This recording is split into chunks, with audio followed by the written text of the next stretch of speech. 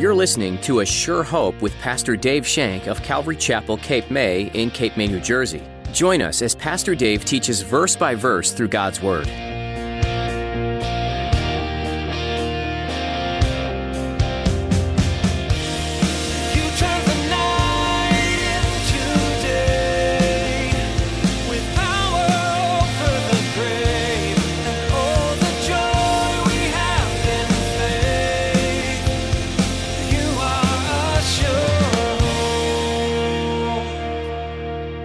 This situation happening in Acts 2 is referred to as the baptism of the Holy Spirit or the filling of the Holy Spirit. This is also received by faith to those that ask, with a sincere heart. Again, Luke 11, verses 9 through 13. So I say to you, ask and it will be given, seek and you will find, knock and the door will be opened to you. If you then, being evil, know how to give good gifts to your children, how much more will your Heavenly Father give the Holy Spirit to those that ask Him? Ask. Do you ever feel like you're going through life on your own? Like you're facing challenges that are just too big to handle? In today's message, Pastor Dave talks about how the Lord promises us the Holy Spirit to help us throughout life. All we have to do is ask. The Lord will provide for us as long as we trust in Him. Now, here's Pastor Dave in the book of Acts chapter 2 as he continues his message. The Ascension of Jesus Christ.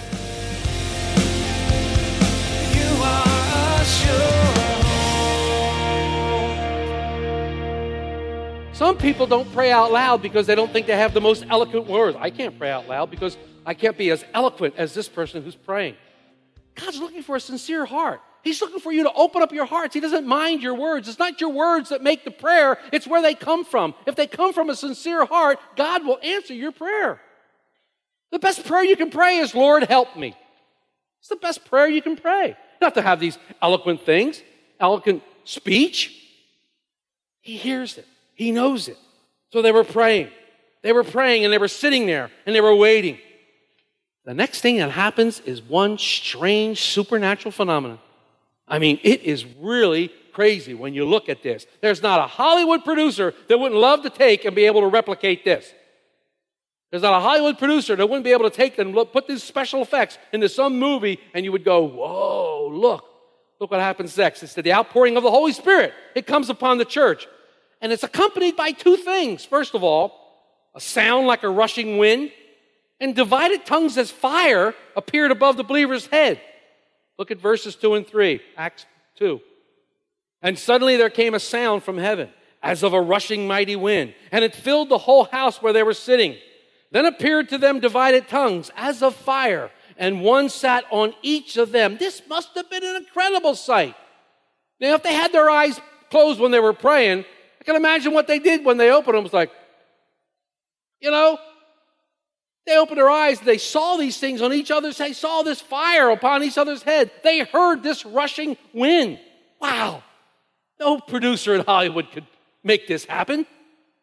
This sound must have really been loud too, because it was heard throughout the temple. If you look forward to verse 6, which we'll cover next week, it says that others outside the room heard the sound. It says, when this sound occurred, the multitude came running. They heard the sound. The sound drew the multitude together, and it got their attention. God uses this sound to draw them all together to set up Peter's first sermon, which we're going to talk about in a couple of weeks. Filled with the Holy Spirit. There was a sound of a mighty wind, but there was no wind. I mean, their hairs didn't blow back, their robes didn't flow. There was no wind. It was a sound as of a mighty wind. This is significant to the arrival of the Holy Spirit. Throughout the Scripture, it is often associated, the Spirit, with wind, breath, or to breathe. It's often associated with that.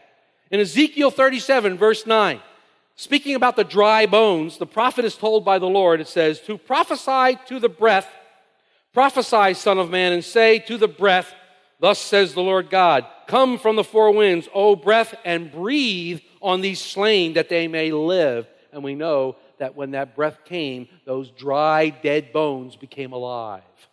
In Ezekiel 37, verse 9. In John 3, verse 8, Jesus is talking to Nicodemus, and he says, the wind blows where it wishes, and you hear the sound of it, but you cannot tell where it comes from or where it goes. So is everyone who is born of the Spirit. And we know we've discussed this verse 3 or 4 times in the last several weeks. In John 20:22, Jesus breathed on his disciples and said, receive the Holy Spirit. So the Holy Spirit is associated with this breath or wind, a mighty wind. In the Old Testament and the New Testament, the words for spirit are different. In the Hebrew, it's ruach, R-U-A-C-H. In the New Testament, it's pneuma, P-N-E-U-M-A, pneuma, translated to breathe. One could easily translate this as a violent exhalation or a mighty blast of wind. And according to these words and their previous usage in Scriptures, it would be reasonable for us to say that the arrival of the Holy Spirit would create this dramatic sound effect. So you have this sound of a mighty, mighty wind.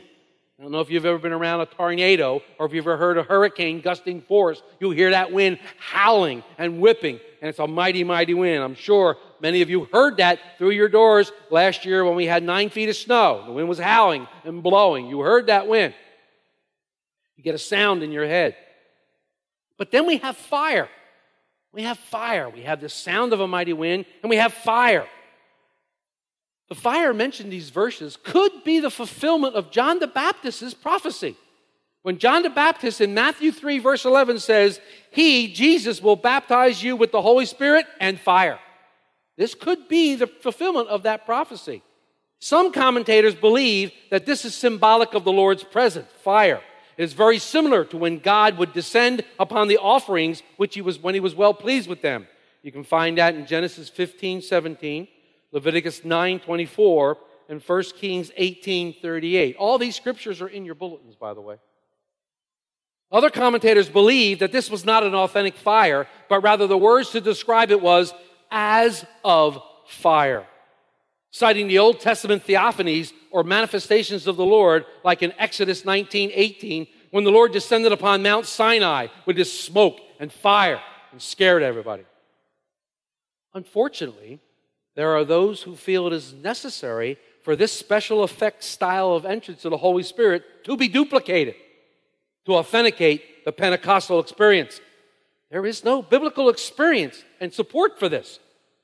There's no verse that would indicate that this would ever happen again, nor should we expect it to happen again. Throughout the book of Acts, we see the Holy Spirit coming upon individuals without these two effects ever happening again. So we believe that this must be a one-time occurrence. But several things need to be said here. I need to mention several things before we continue. Remember, first of all, that the Holy Spirit is available to anyone who has called upon the name of the Lord.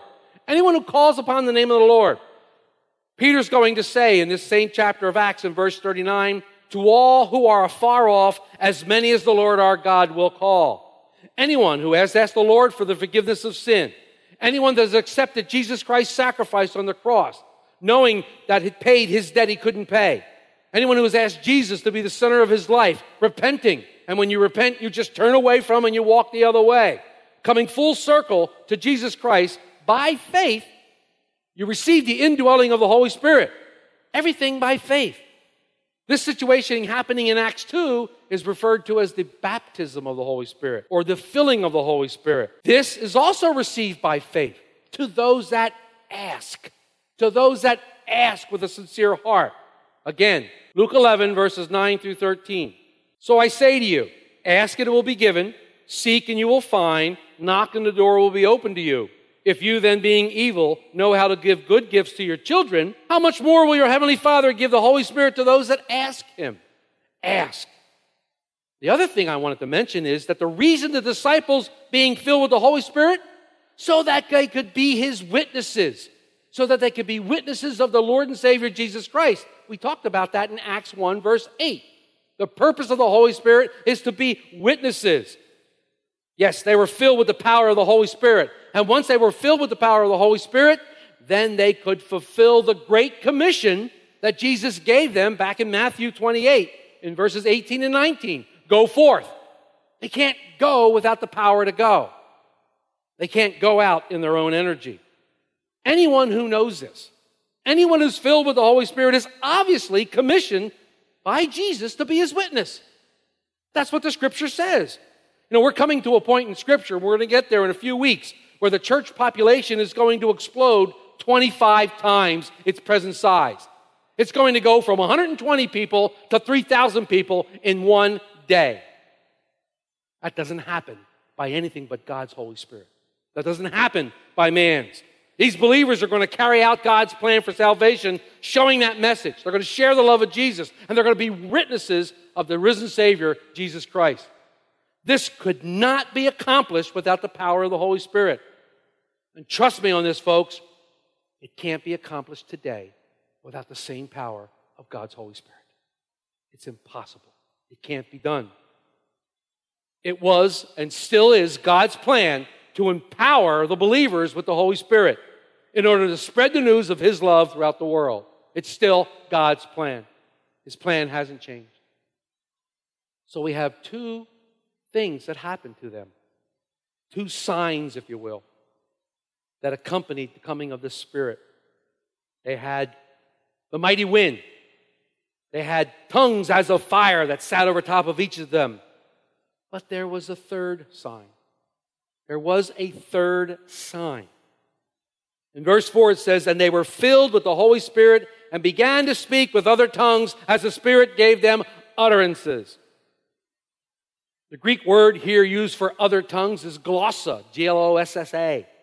And it means an unknown tongue. This means that it's unknown to the person who's speaking it. It's unknown to the person who's speaking it, not necessarily to the person who's hearing it. Tongues in this verse mean unknown, unlearned languages. It was the Spirit that gave them utterances. They didn't learn these languages. The Spirit gave them the ability to speak. This is pretty difficult for the mind, the natural mind, to start to comprehend. We're getting some pretty controversial situation here and getting to pretty controversial scriptures. This is difficult for the mind to comprehend. My finite brain doesn't compute this. How can they speak a language that they've never learned? By the Holy Spirit. Paul speaks of this in his first epistle to the Corinthian church when he says, "For if I pray in a tongue, my spirit prays, but my understanding is unfruitful." 1 Corinthians 14:14. This offends some people. This offends some people. And I can understand that. But this is the way the gift of tongues operates. It's a gift of faith. It's received by faith, and it's operated by faith. My spirit is benefited, but my intellect is challenged. Believe me, if you know me, it's not too difficult to challenge my intellect. So how is it possible that I can accept this strange and mysterious gift as being available for me today? How is it possible? Well, when studying the Bible, there are basically three things that we look for in a scripture to see if we as a church or me as an individual Christian should practice that thing. Understand what I'm saying? The first thing we look for is, did Jesus mention it? Or did Jesus practice it? The second thing we look for is it mentioned in the book of Acts? And was it practiced by the early church? The third thing we looked for was it reinforced in one of the epistles? When we see those things coming together, we believe that the church should be practicing said things. Follow me here. Baptism, great example.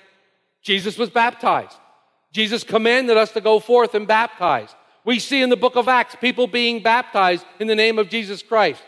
It talks about baptism in the epistles. The three have met. We practice baptism today. Lord's Supper. Jesus instituted the Lord's Supper in the Gospels. He was the first one that did it. He said, when you do this, remember me. We see it practiced in the book of Acts. It's talked about at great length in the epistles. The three come together. What about the gift of tongues? When the Holy Spirit fell upon these early believers, they spoke in unknown languages. Throughout the book of Acts, we clearly see the disciples as well as others receiving this exact gift. Acts 2, Acts 10:46, and Acts 19:3.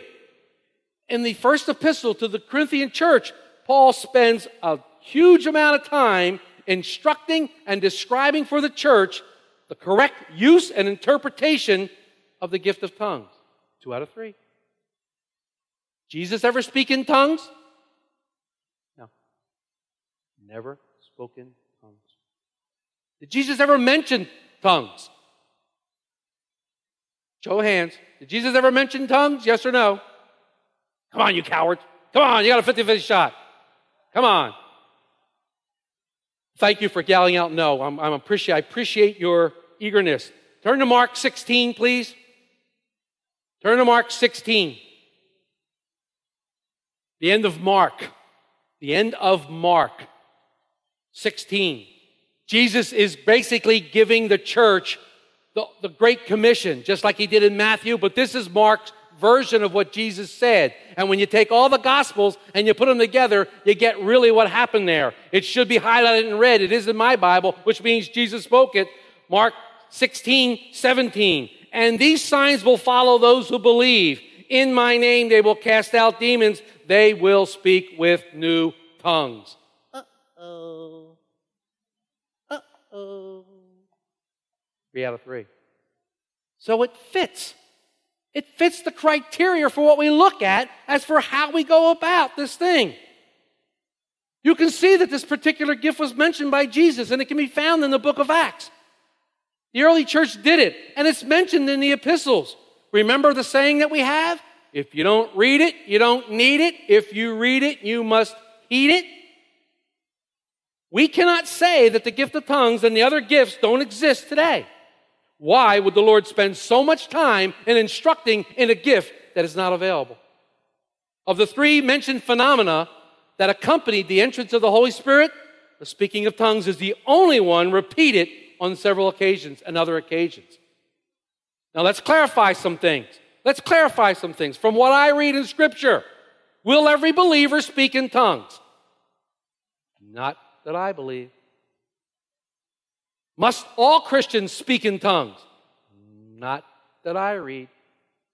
Actually, Paul's first letter to the Corinthian church is filled with the instructions on the proper use of the gift of tongues and prophecy. If we would only do as it says, there wouldn't be this huge confusion that exists in the church today. Remember, I don't feel that these gifts should be neglected, but I do not feel that they need to be misused either. Remember balance. Remember when we talked about balance? We discussed the balance of scriptures. I believe that there is a balance to the Word of God. There is no biblical evidence that would cause us to think that the gifts have ceased, nor is there any evidence that exists to indicate that we all must speak in tongues. I do believe that the gifts should operate within the limitations and confines of Scripture, and 1 Corinthians 14 gives us those limitations and confines. And we'll speak more about that in the years when we get to 1 Corinthians 14. Promise of the Father had come. These disciples and early believers were filled to overflowing with the Holy Spirit. They were filled with the power of God. These believers turned the world upside down. They turned the world completely upside down. They changed the way people looked at religion. They changed the way people looked at politics. They changed the way, most importantly, that people viewed each other. They changed things. Greg Laurie wrote a book. It's called The Upside Down Church. We have it in our bookstore, another shameless plug. Here's what he says about these early saints. They lived upside down lives, walking in obedience to God and applying the truths of the kingdom. He said, here's another way to look at it. God told us that my thoughts are not your thoughts, nor my ways are your ways. Isaiah 55:8. He continues, in fact, most of the time God's purposes are exactly opposite of human impulses. This truly means to follow Him, we must think and behave in a ways that feel unnatural or upside down to us. This is what the early church did, unquote. It's my fervent prayer for this church that we would be an upside down church, that we would follow in the footsteps of God, we would be empowered by His Holy Spirit, and that we would be witnesses for our beloved Savior, Jesus Christ. And doing that, we would shine a light, a huge beacon of light in the midst of Cape May County, that like moths to a flame would draw people not to us, but to our Lord and Savior, Jesus Christ. Because it is His will that all would come to repentance, that all would come to the knowledge of Jesus Christ as Lord and Savior. It's His will, and it's spoken about in His Word. And that's what we want as a church. We want God's will. If you've ever prayed the Lord's Prayer, thy will be done, that's God's will. That all would come to repentance. All. We want to push those doors open and shout from the rooftops, Jesus is Lord, and I love it. I love it when I have a worship leader who stands up here and says, hey guys, the tomb is empty. Woohoo! Praise God. The tomb is empty. He lives today. He lives in you, in me. If you've accepted Jesus Christ as your Savior, He has indwelt you with the Holy Spirit, and He's living inside you today. And He has called you to be His witness. But I can't. I don't have the power. Oh, I can give you the power. You can get the power today. Ask for the Holy Spirit to come upon you. Ask, and the Holy Spirit will come upon you and give you that power to be a witness of Him in the grocery store. Not just because you work there. Be witnesses of Him where you're working, in Wawa, to those wonderful cashiers that you talk to every day. Be a witness of Him at the gas station. Be a witness of Him at work, at home, to your family, to your friends. When you go over the river and through the woods and you get to Grandma's house, you're being a witness for Jesus Christ at Grandma's house, to the unsaved family. And I know all of us have unsaved family members whom we want them to come in to the kingdom.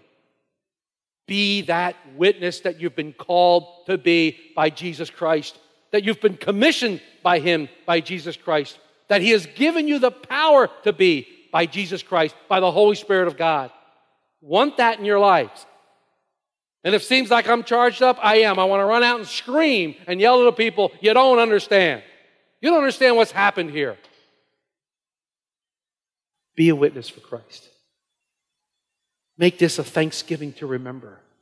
Make this a Thanksgiving that's going to be so special that you're giving thanks to a holy, wonderful, loving God who loved you so much that He dares to send His own Son, knowing that He would be rejected, knowing that the only way He could get you into the kingdom was to die.